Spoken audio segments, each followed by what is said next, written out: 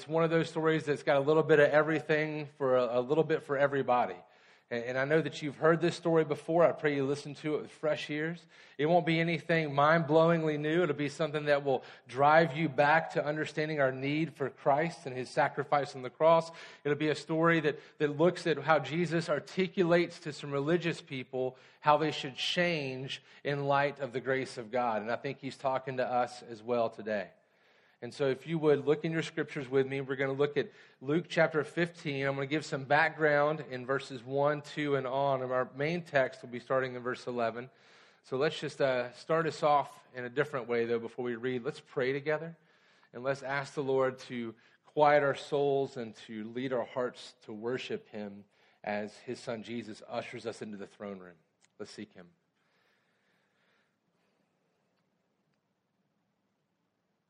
Father, it is so easy for us to rush to you. And as children, we are welcome. Just as Jesus welcomed the children to him and chastised the disciples for stopping them. But Lord, it is important for us to understand as adults that we are actually stepping into the presence collectively as the church. We're stepping into the presence of the Almighty Creator and Sustainer of the universe.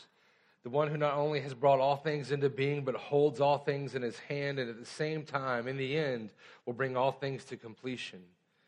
And Lord, we know that means for some, that it means eternal life. Those who have been bought with the blood of Christ, who have repented and believed in the work and person of Jesus, your Son.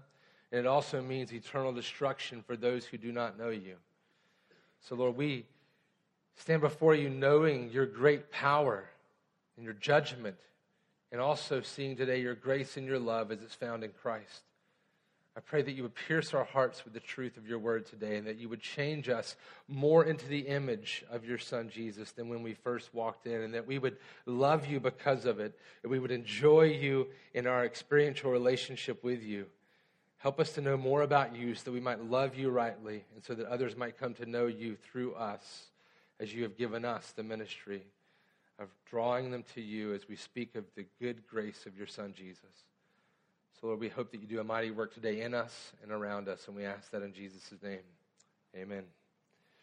Now, if you want to have one main point for the day, I want to give it to you off the top, so be ready if you're writing notes. There's not going to be a lot of notes on the screen today. In fact, this one won't be on the screen either. I want you to write this down and just think about it. It's going to sound a little bit maybe pithy, but it's not. All right? I want you to write it down and let me unpack it the rest of our time together. So here it is. You know this story. People call it the Prodigal Son story. The story of the Prodigal Son, the parable of the Prodigal Son. I'm going to change that. We're going to call this the Prodigal God Story. And I want to say your main thesis like this. The prodigal God is throwing a party and everybody's invited. The prodigal God is throwing a party. Write it down. Don't look at me. Write it down. The prodigal God is throwing a party and everyone's invited.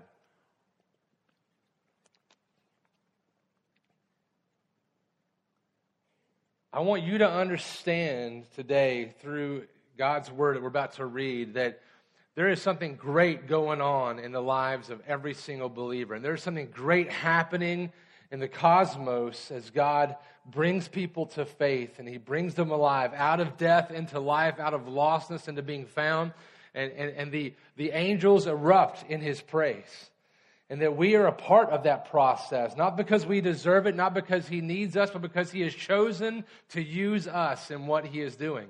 And not just use us, but he has chosen to welcome us into his family. Prodigals, those who have run away and lavishly lived our life that was given to us for his glory, and we spend it on ourselves. And he has given us the fruit of salvation because of the work of his Son Jesus, and he is calling us to something magnificent.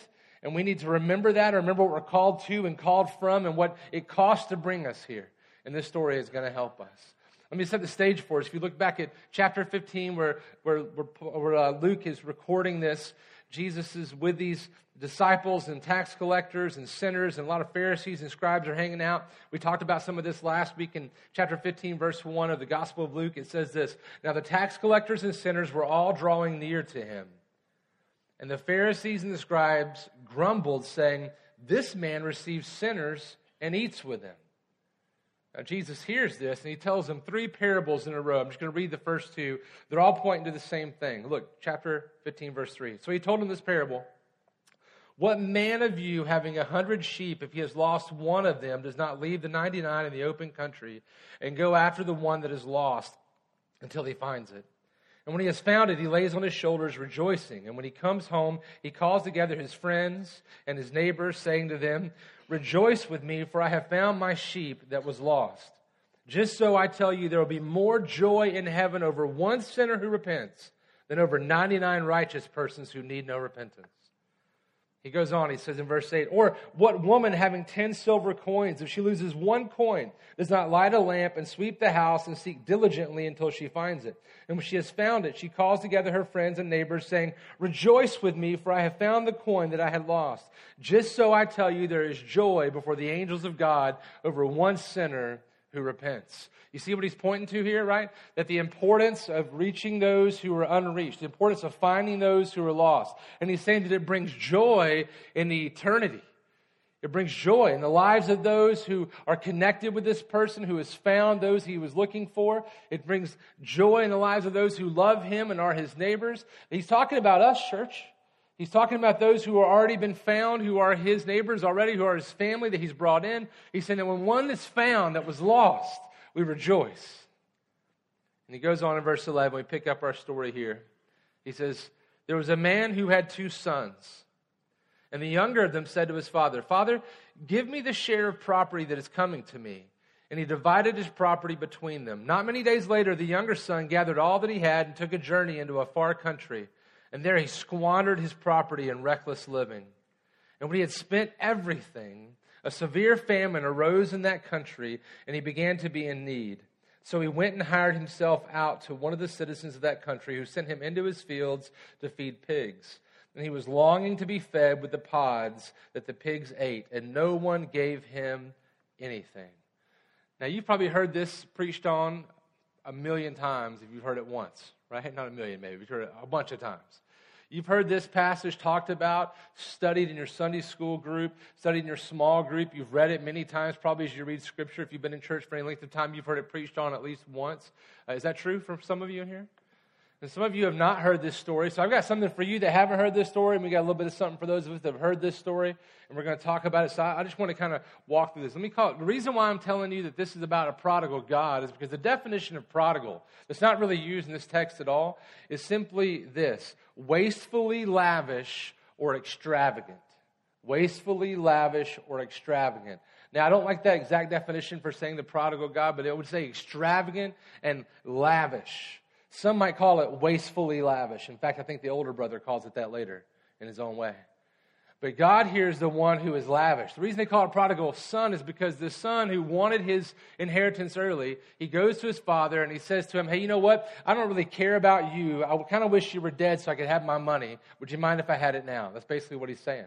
And the father gives him his money and he gets his stuff together, and the kid leaves and goes off and just blows the entire inheritance and just spends it lavishly in a wastefully kind of way. It ends up in a really bad spot. Famine enters the land. He doesn't have any more money. He goes and works for a pig herder, which would be like the lowest of lows for a Jewish guy who thinks that's the dirtiest of animals, right?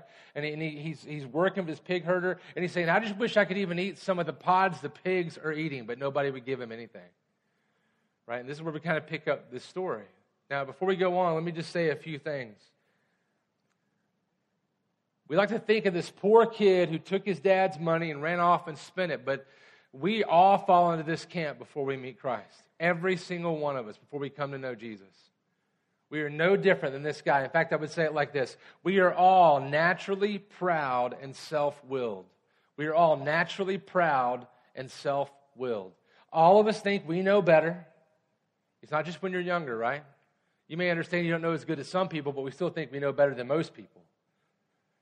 We all are self-willed. We're all about doing what I want to do. In fact, unless somebody comes with some really good reason that really just rings in your conscience or rings in your logic, you decide you're going to do whatever you want to do. It's not about listening to the Lord always. It's not about listening to what you think is right from Scripture. It's about what I want to do. That's why we dive into sin just like this guy did. We are naturally proud and self-willed. It doesn't even go away when we become believers because we still struggle with the inner sinful self, right? We desire things from God, but we do not desire fellowship with God. That's what happens here. He wanted his dad's stuff, but he didn't want his dad. And we are no different than that a lot of the time. In fact, before we become believers, that's the only way we live. That's it. Isaiah 53:6 says it like this, encompassing all of us. All we like sheep have gone astray. We have turned every one to his own way. That's what it means to be a sinner that you hear in church language.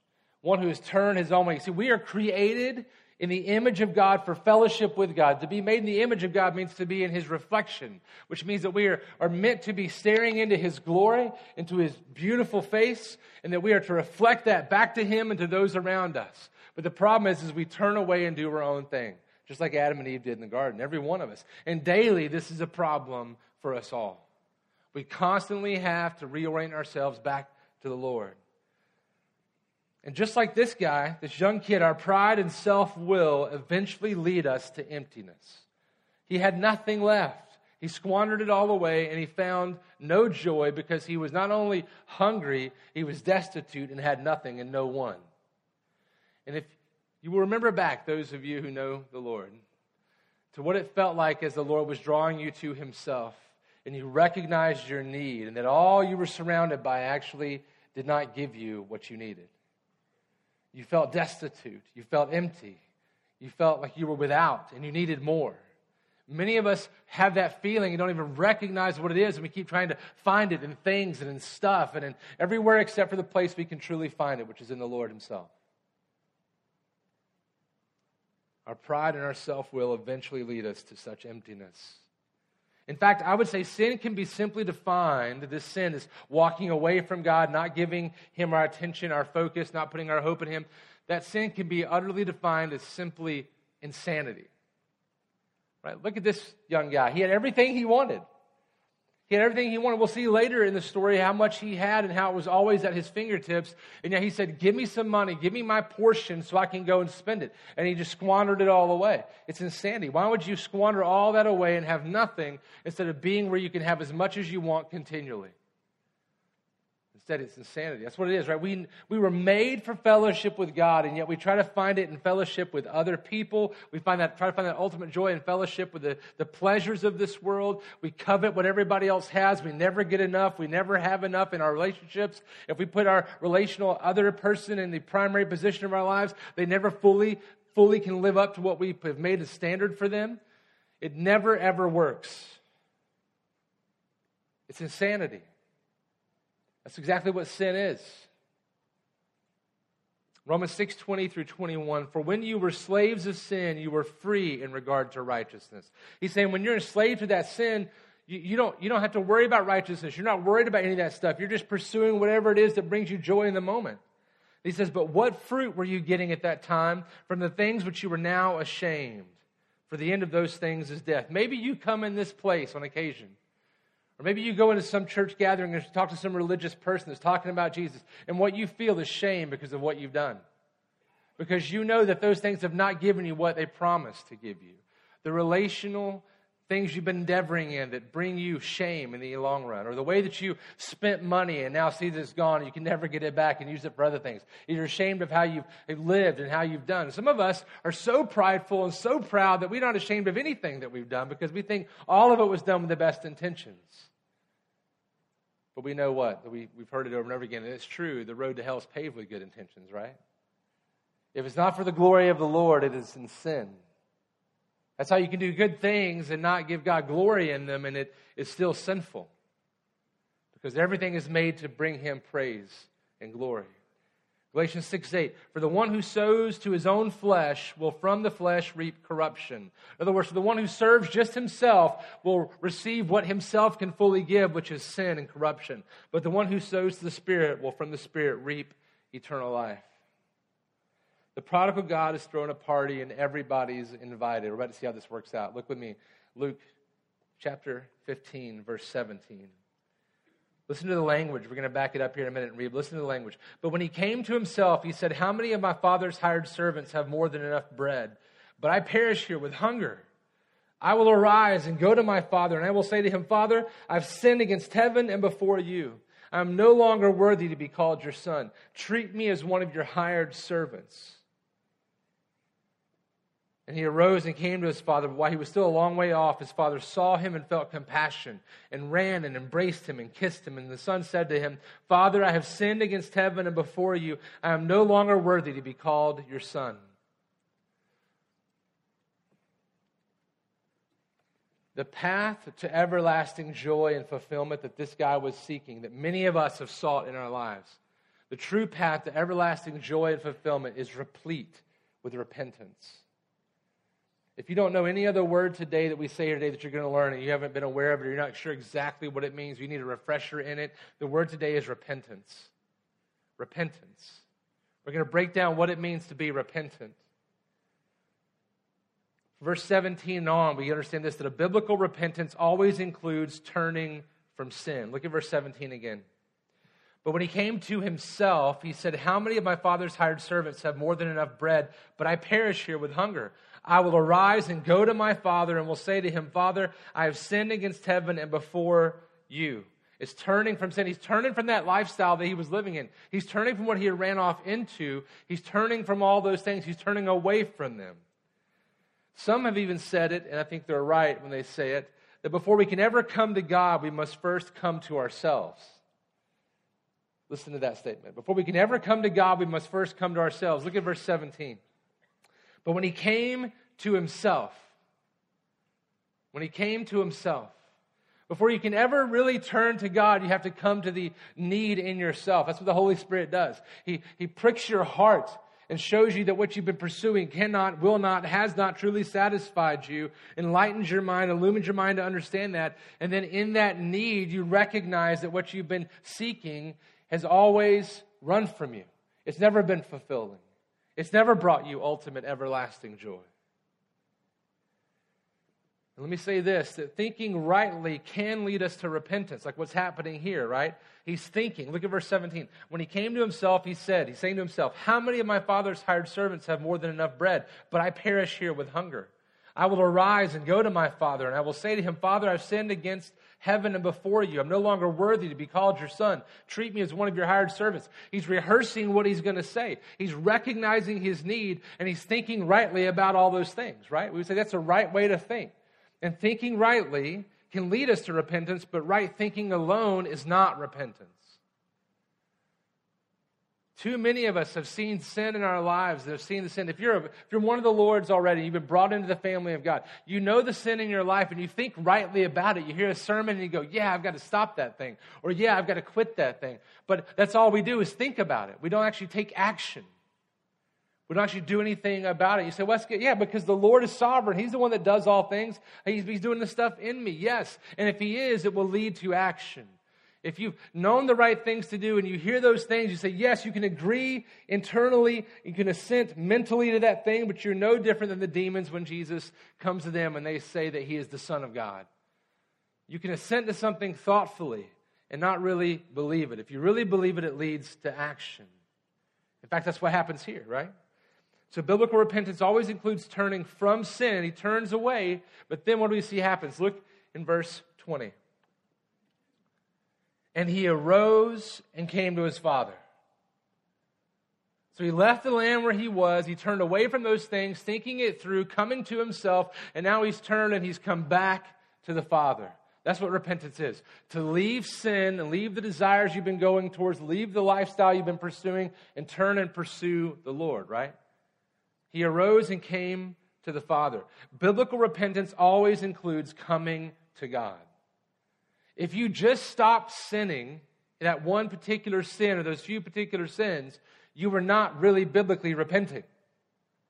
Do we understand it? You can't just stop doing something and it be biblical repentance.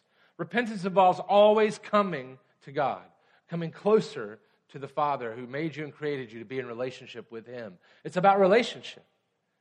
We can't just have one piece of it. It's not about stopping so we're better people or so we're not haunted. The only way to find the fulfillment, to find the hope, is to turn and go to the one who is our hope. That's the only place. It's the only way. And it not only includes that turning from sin and coming to God, biblical repentance always includes confession of sin. Now, let me state this to a people with whom I have grown up. not in this particular church my whole life, but in this town, in the South, in the cultural Christianity in which we've all been steeped. There are many, many, many times that we have confessed a need for a Savior, and we've confessed that we need to turn from our ways and turn to the Lord. But how many times have we confessed our sin? To confess it means to say it out loud. Look at verse 20 and on. And he arose and came to his father, but while he was still a long way off, his father saw him and felt compassion and ran and embraced him and kissed him. And the son said to him, Father, I have sinned against heaven and before you. I'm no longer worthy to be called your son. He sees and understands the severity of his sinfulness. He says, because of what I have done, I'm no longer worthy to be called your son. He understands that because he is a sinner, he no longer deserves to be in the presence of his father as one who is his chosen son, but one who is a servant is what he's going to plea for. It's what he's been practicing. It always includes confession of sin. You will confess it to the Lord, and if you know what is good and right and healthy for you, you'll confess it to some brothers and sisters who can walk with you and hold you accountable. We are not meant to hold it to ourselves. One pastor who says a lot of things in ways that make me think twice sometimes, he makes a statement somewhat, I'm going to butcher it right here, I don't have it written down, but he makes a statement somewhat like this. He says that people are impressed with our strengths, but people become connected to us over our weaknesses. When we confess our strengths to people, they see how good we are, and they give us glory. When people see our weaknesses and our problems, we confess those things to them, they see the glory of the Lord, and they're drawn to him and to us in family and community. That's where the power is. He uses the weak things to shame the strong. Are we being the strong ones, or are we being the weak ones? Because we're weak, whether we realize it or not, right?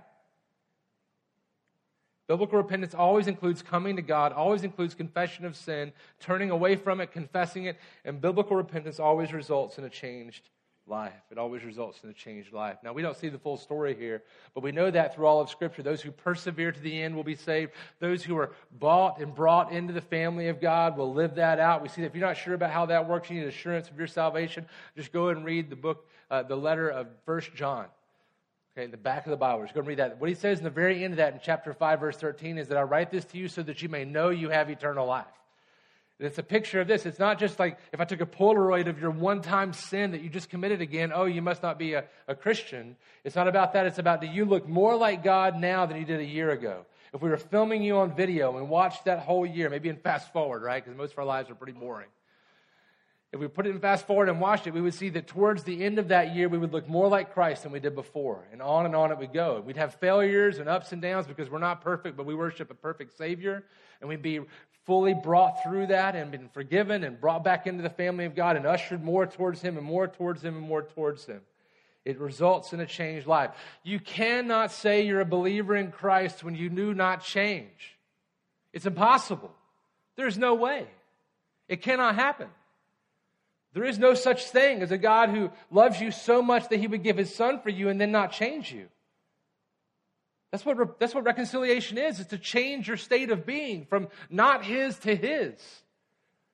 There is no, I can't say I love my child and not correct them and discipline them and love them and show mercy and grace, but also correctiveness. It doesn't happen.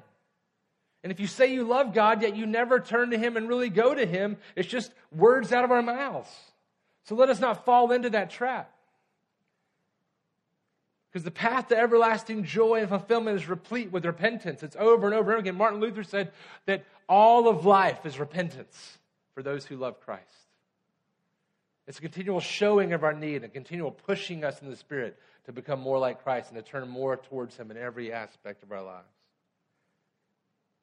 But the good news is that this prodigal God is throwing us a party. And it's lavish. And everyone's invited. Everyone. You may be thinking, I'm not included. Yes, you're invited right now. Listen to how this works out. I'm going to say it like this. Let me give you the big points, right? We're all naturally proud and self-willed, and the path to everlasting joy is replete with repentance. We need that. We have to do that. It's turning from sin, coming to God, confessing our sin, living a changed life as all the evidence of that. And the prodigal God is throwing a party, and here's how it starts off. God is always ready to receive you. And he loves you. He loves you. Even if you're off in the distant land, look how the story goes. Verse 20. And he arose and came to his father, but while he was still a long way off, his father saw him and felt compassion and ran and embraced him and kissed him. This father is constantly just surveying the land. He's looking around and looking, is that my son going to come back from this land? Is he coming back? He's looking over the horizon and he catches him and he knows him. Maybe he notices his gait because he loves the way he walks. Maybe he knows him because of the way in which that he totters back and forth. Maybe he just knows that's direction and he's hoping when he first sets off running. What we know is his father says he has compassion for him and he runs to him. Look at it again in verse 20. While he was still a long way off, his father saw him and felt compassion and ran and embraced him and kissed him.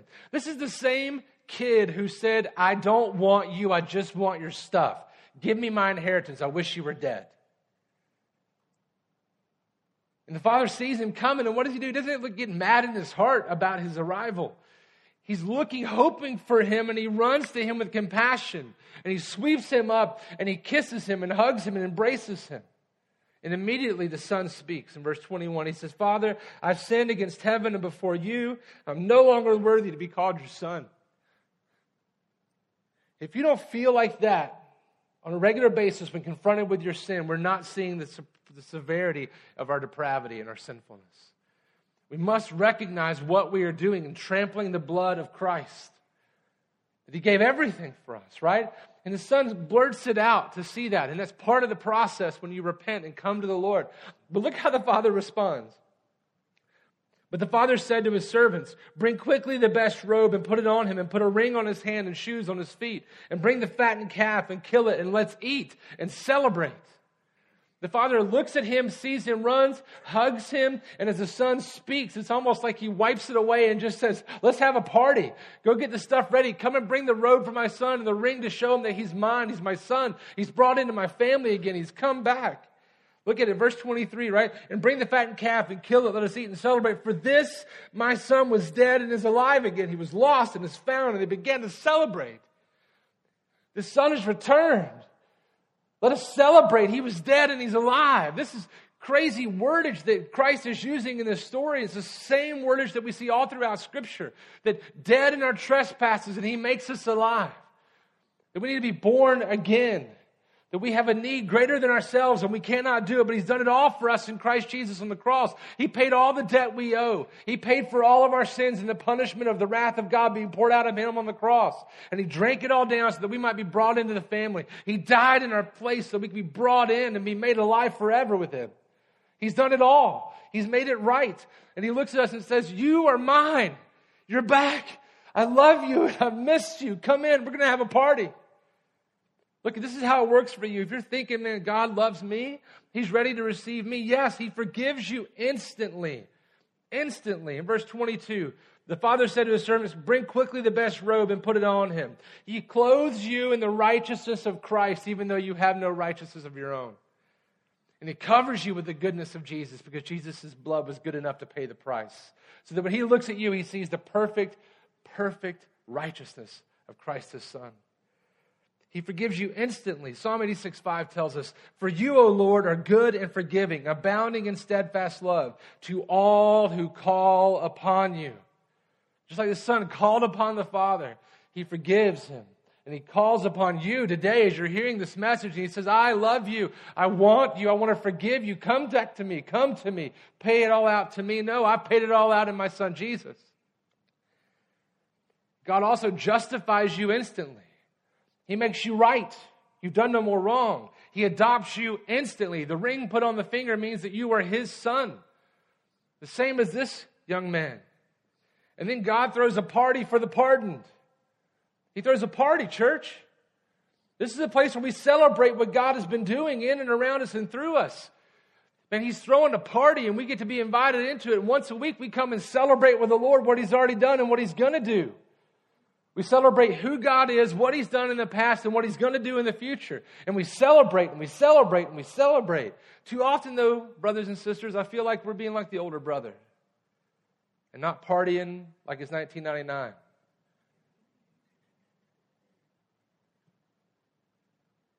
feel like we're not partying, we're not celebrating, we're not seeing. And the reason is because we don't understand. We don't get the fullness of it.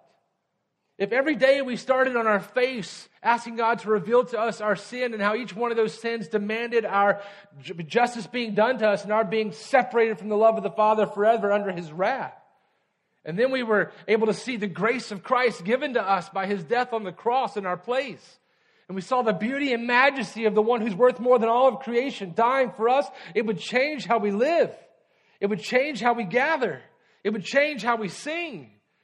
Maybe the problem is that we don't start that day and we don't continue, we don't get together and start off by praying, Lord, reveal to me my need, reveal to me your grace, and help me to worship you rightly, because worshiping Him rightly is not just lifting our voice alone. It's lifting our hearts, everything that we are inside. You may not raise your hands, but you should be lit on fire from the inside out because of the greatness of God. That's the way it works. And if we're not, it's because of us, not because of Him. It's never because of Him that our lack of worship and enjoyment in Him. And He is a wealth of it. Just run back home to Him. Every day we need to return to Him in that way and repent and believe. And notice that God doesn't chastise His Son when He arrives, but He's filled with joy at His return. And when people break through these doors for the first time in a long time, the first words of our mouth should be, man, we're so glad you're here. Embrace, unless you're one of those awkward embracers, right? The hole's too long. And celebrate. Tell them, we're glad you're here. Let me show you where to go. Come on, let's go. Even if you're not on the greeter team. Because we're excited, because we're at a party. The Prodigal God's throwing a party and everybody's invited. All right, church, you ready for it? About to get real serious again. Verse 25, now his older son was in the field, and he came and drew near to the house. He heard music and dancing. Let that sink in for a second. For us Baptists, right? And he heard music and dancing. Not dancing in the club, dancing in celebration. Still dancing. And he called one of the servants and asked, what do these things mean? And he said to him, your brother has come, and your father has killed the fattened calf because he received him back safe and sound, but he was angry and refused to go in. His father came out and entreated him, but he answered his father, look, these many years I've served you, and I never disobeyed your command, yet you never gave me a young goat that I might celebrate with my friends.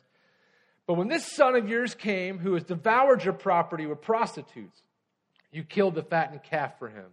And he said to him, son, you are always with me, and all that is mine is yours. It was fitting to celebrate and be glad, for this your brother was dead and is alive. He was lost and is found.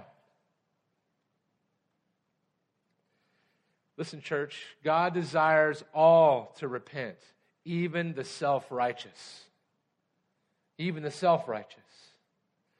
Listen, if you go back and read chapter 15, verse 1 and 2, now the tax collectors and sinners were all drawing near to him, and the Pharisees and the scribes grumbled, saying, this man receives sinners and eats with them. And he goes through these stories, and at the end of this story, what do we see him saying? Look, these many years I've served you and never disobeyed your command, yet you never gave me a young goat that I might celebrate with my friends. But when this son of yours came, who has devoured your property with prostitutes, you killed the fattened calf for him. It's the same thing. He's talking to the religious leaders. He said, you're the elder brother. We're like, that's not us, that's the Pharisees. That's who we often tend to become. Right? They don't recognize their sinfulness. They don't recognize their need. They don't recognize the grace that's offered. They don't get excited about things anymore. They're not dancing at the party. They're not coming into the party to celebrate the one who was lost and now is found. Sounds a lot like churches we know. I'm included, brothers and sisters.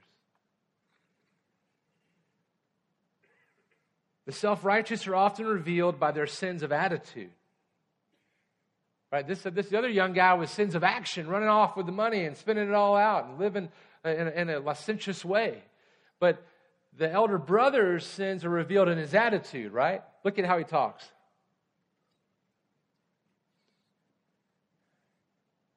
He was angry, refused to go in. His father came out and entreated him, but he answered his father, look, these many years I've served you. It's not I've loved you because you loved me. He said, look how I've served you. And I never disobeyed your command, yet you never gave me a young goat that I might celebrate with my friends. He's like, you want to give me a goat? You gave him a fatted calf? But when the son of yours came, he won't even call him his brother. He's not even acting like he's connected with his father. Right? When the son of yours came who's devoured your property, it's his property too. Right? He's not saying that. He's saying your property. He's disassociating himself because he's mad, because he's bitter. Look, all too often, we in the church desire to do things for God, ultimately to get things from God, and not just to get God himself. All too often, we decide to do things for God to get things from God. We want to make him happy so that he'll keep us in good places. And when it goes well for somebody else, we can get bitter. Or when it doesn't go well for us, we can get bitter. Our pride and self-will eventually lead us to bitterness and emptiness. Remember, we are all naturally proud and self-willed. J.C. Ryle says this, and this, by the way, is insanity, by the way, when I say that right, it's insanity. You know the grace. We know the grace. I know the grace. And yet we still get bitter about it. Because somebody else gets blessed and it gets a party instead of us. J.C. Ryle, he says, this, after all, is the question that concerns us most. The man who can take deep interest in politics or field sports or money-making or farming, but none in the conversion of souls, is no true Christian. He is himself dead and must be made alive again. He is himself lost and must be found. You see what he's saying? If you can go through all the motions of religion and yet not really care enough to be actively caring about people that are lost, he's saying you're probably not a Christian. And he's not alone. I just picked his particular statement. All throughout history, those statements have been made, from Augustine and the early church fathers down to Jesus' words, talking about over and over again. We look at it, his will, his desires to seek and to save the lost. And we're made into his image. He loved us so much, he stepped out of eternity. We're made into his image, being remade into that image. And if it's not our desire to see the lost come to faith, woe to us, scribes and Pharisees. Woe to us. And you may say, I don't know how. That's okay. We'll help you know how. That's what our jobs are. You know what that is? The staff's jobs here is not to get up and preach every day. Well, we do that too as part of it. The bigger job in Scripture is to pray for the church, to preach the word, and to equip the saints for the work of ministry. That's what our job is. And if you feel like you don't know, you let me know, and we will fix that wrong. We'll make it right. We are here for you. You'll be seeing stuff like this roll out. There are changes coming, brothers and sisters. We're not in a bad way, not something to be worried about. We're going to do things in order to help us accomplish the goal that God has called us to seek and to save the lost. That's what we're going to do. And it's a party. And man, if you're wondering why people may come here and sometimes leave and not come back, maybe that day didn't feel too much like a party. Right? Nobody likes going to funerals. We go to them because we should, not because we want to. And that's what people do with church sometimes. They should walk in here and sense a party. They should sense in you as you speak to them that you've been saved by grace. Right? They should look at me and speak to me and not see somebody that knows a bunch of stuff, but one who knows the Savior. That's how it should be. So let me ask some questions as we bring this to a close. Maybe you don't know if you're one of those elder brother types. Do you get angry because your service isn't celebrated? Do you get angry when people don't notice your service? Do you become bitter because your obedience isn't recognized? Well, man, look at all the stuff I do. Look at all the things that I've done. Why aren't you letting me do X, Y, Z? Why aren't you asking me to do X, Y, Z? Why doesn't somebody say thank you to me? Right? Let me ask the question, why do you serve? Why are you obedient? It's not to get from God. It's to love him back because he first loved us. Do you, listen to this one. Listen real careful before we put it away. Listen. Do you think and speak of others in the church as outsiders? Are there people in this church, and when you see them come in, do you think of them and do you speak of them as people that are outside of your inner circle? If so, that's what the elder brother's doing. That's what the Pharisees and scribes were doing. Here's a hard one. Are you finding your joy in your preferences, or are you finding joy in the found? Man, are you finding your joy in your preferences, or are you finding your joy in the found and the finder, right? That's a great question for us to ask ourselves whenever we feel bitterness or heartache.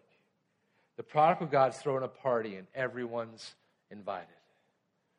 Look, I'm going to pray for us in just a minute. Before I do, let me make a plea. In a room this large with this many people, there has to be someone here whom the Lord is working in your heart to show you today that you have not repented and believed in Him and become one of His.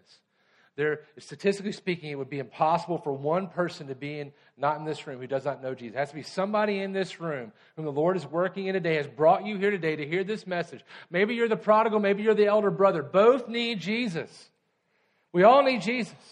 And maybe you've never come to Him before. Maybe you've come to Him 1,000 times. You need to come back to Him today. But there's somebody in this room, I guarantee it statistically, that needs Jesus for the first time, needs to repent and believe in Christ. Peter says in one of his letters, the Lord is not slow to fulfill His promise, as some count slowness, but is patient toward you, not wishing that any should perish, but that all should reach repentance. But the day of the Lord will come like a thief. And then the heavens will pass away with a roar, and the heavenly bodies will be burned up and dissolved, and the earth and the works that are done on it will be exposed. So I beseech you, brother, sister, those who have not repented or will not repent, to repent now, because we do not know when the return of Christ will come. Today is the day that He's calling you to repentance. And any other day that you hear the gospel, see the gospel, read the gospel, know it in your heart, is a day to repent. And I beg you to repent before the Lord returns, for He is coming. We don't know when.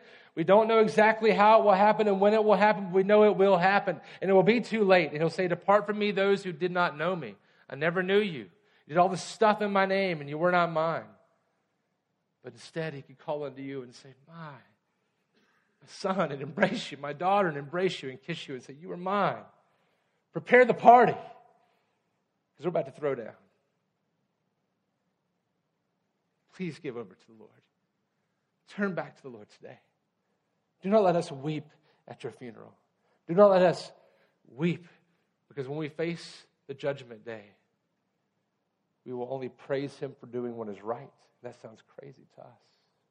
He is right to bring judgment.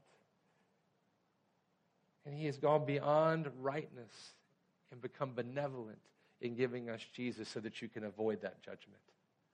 So would you turn to Him today? Turn to Him and give Him praise and glory, for He alone deserves it. Lord, we ask now that You would work in our hearts, that You would change us and shape us in the image of Christ, and that we would love You and love You more than we love self, that we would love You and repent of any self-righteousness, repent of any seeking others or other things to find our joy. For You alone hold the key to everlasting joy, and is found in the person and work of Your Son, Jesus, on the cross in our place, who died for our sins so that we might be brought into Your family. Lord, I beg You today to bring people to faith. And for those of us who know You, that You would draw us back once again to You, that we might repent of our sin and believe on Your Son, Jesus. As we sing these songs, Lord, that You would draw our heart to You, that we would praise You and glory in Your name, and that You would bring us to Your feet, that we might experience joy beyond understanding. And we ask that in Christ's name. Amen.